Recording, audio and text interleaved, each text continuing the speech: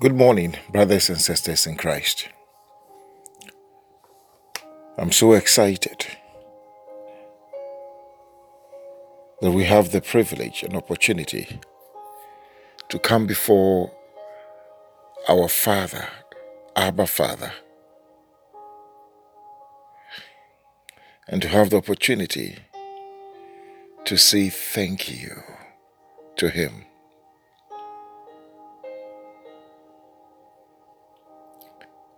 It's a great feeling to be awake and alive.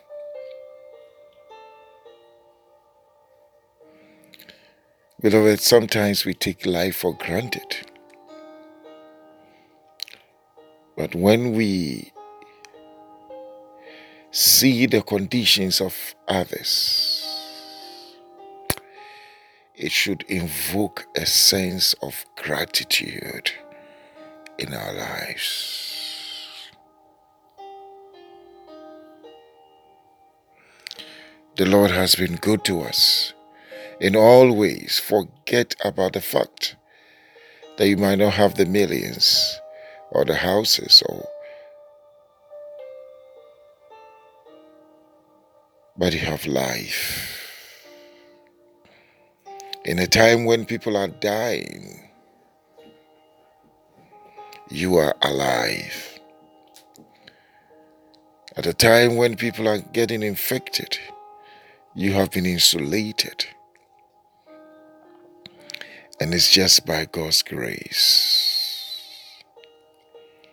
This week, our Father has been speaking to us on the concept and the subject of grace.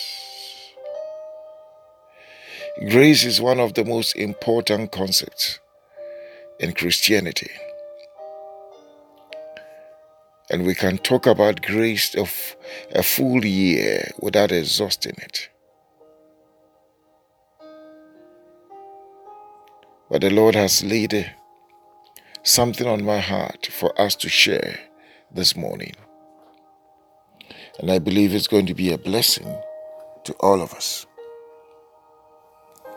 Today we want to look at grace and gifts. Grace and gifts.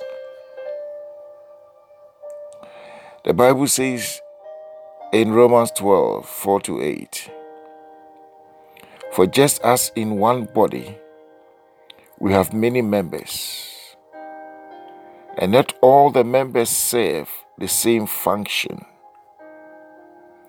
so we who are many are one body in Christ. And individually, we are members who belong to one body." And it goes on to say that, "And we have different gifts according to the grace given to us." I want to take it again. The Bible is saying that we have different gifts according to the grace given to us.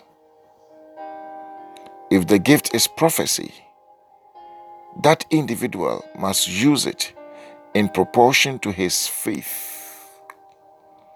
If it is service, he must serve. If it is teaching, he must teach.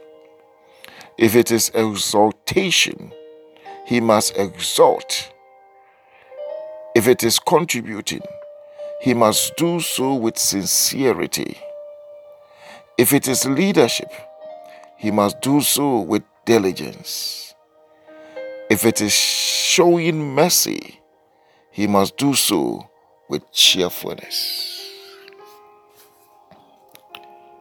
Beloved, what the Lord is telling us through His word this morning is that every gift that we have, there is an accompanying grace that helps us to manifest the gift. Unfortunately, many people try to convert other gifts which have not been given to them. And we find this even in the church.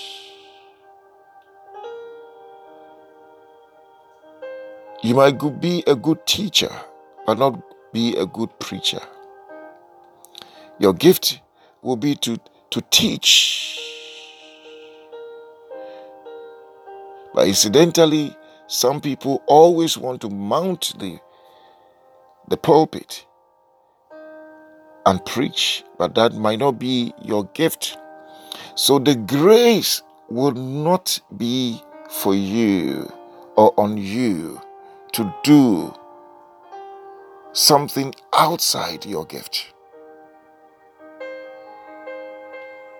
So when we come to 1 Peter chapter 4, Peter re-echoes the very thing that Paul has talked about. And according to 1 Peter 4, 10 and 11, he says, just as one has received a gift, use it to serve another as good stewards of the varied grace of God. So here we see the relationship between gift and grace. It says, whoever speaks, let it be with God's words.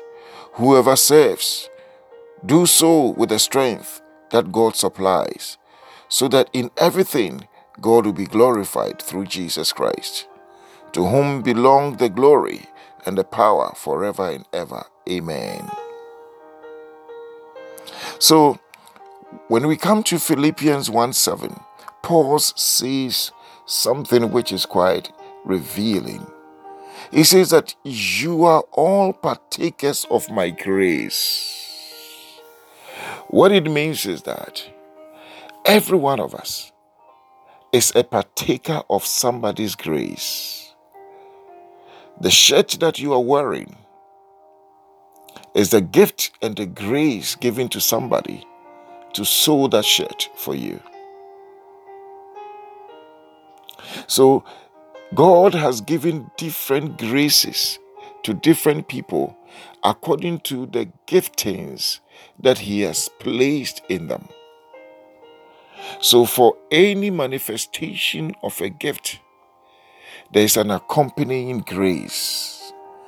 So grace is the supernatural ability that comes upon someone to manifest his or her gift. So the Bible tells us in 2 Corinthians 6:1 that we then, as workers together with Him, beseech you also that you receive not the grace of God in vain. You cannot sit on the grace. You cannot sit on your gift and be trying to covet somebody's gift. No. So to the extent that we are not utilizing the gift that is in us, we are receiving the grace, the accompanying grace, in vain. So the Bible admonishes us in 1 Corinthians 7:20 that let every man abide in the same calling wherewith or wherein he was called. If you have called into doing something, abide in that. We shouldn't try and cross carpets or envy somebody or be jealous about somebody's gift. Because the reason why the person is excelling in that area is because of the grace that has come upon the gift. But you might not have it. So the Bible says that we should abide in the same calling. So in 1 Corinthians 12 again, it says that there are diversities of gifts by the same Spirit. And there are differences in administrations by the same Lord.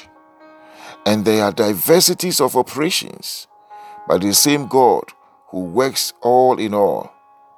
But he says that, but all these work that one and the same Spirit, dividing to every man severally as he will. Beloved, there is a model called the GAPA model, G-A-P-A, which is derived from all the verses that I have read. And what does it say? The J stands for your gift, A stands for your assignment, P stands for your performance, and A stands for your authority. So what it means is that depending on the gift that you have or you have received, it determines your assignment, what you can do with it. So your assignment is not determined by a certificate. Your assignment is not determined by a degree. Your assignment is not determined by what you've gone to learn in school. Your assignment on earth is primarily determined by the gift that God has placed in you. So you might have gone to learn leadership, read about leadership. You might even be in a leadership position, but you might not have the grace to perform in that capacity.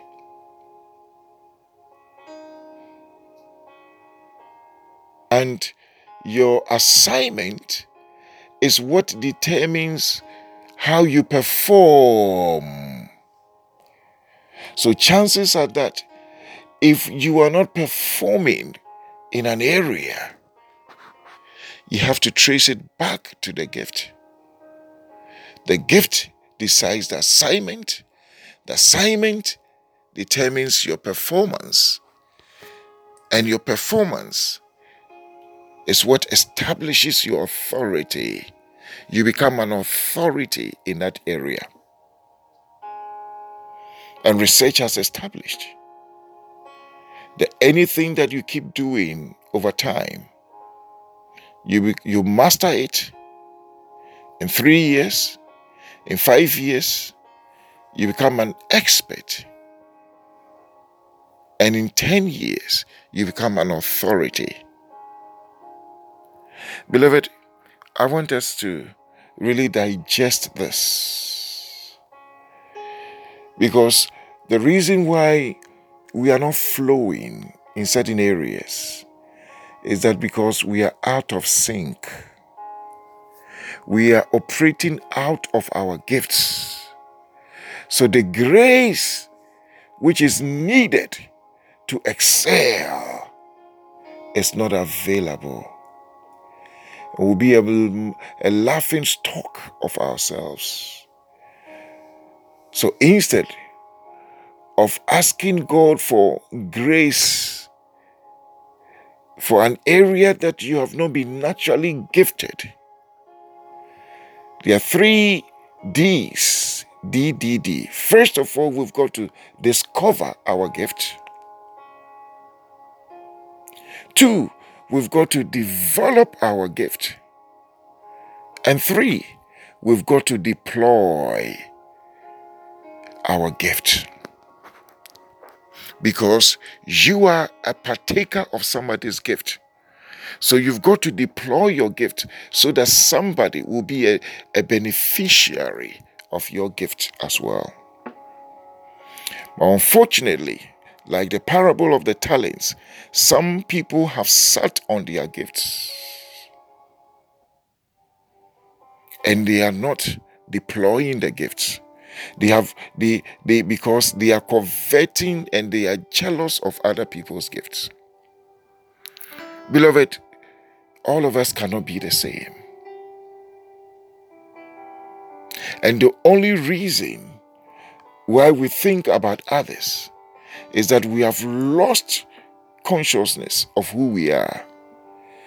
So instead of using our time to build ourselves, we use that time to think about others. It's a waste of time. I pray that the Spirit of God will help us to discover who we are, our uniqueness.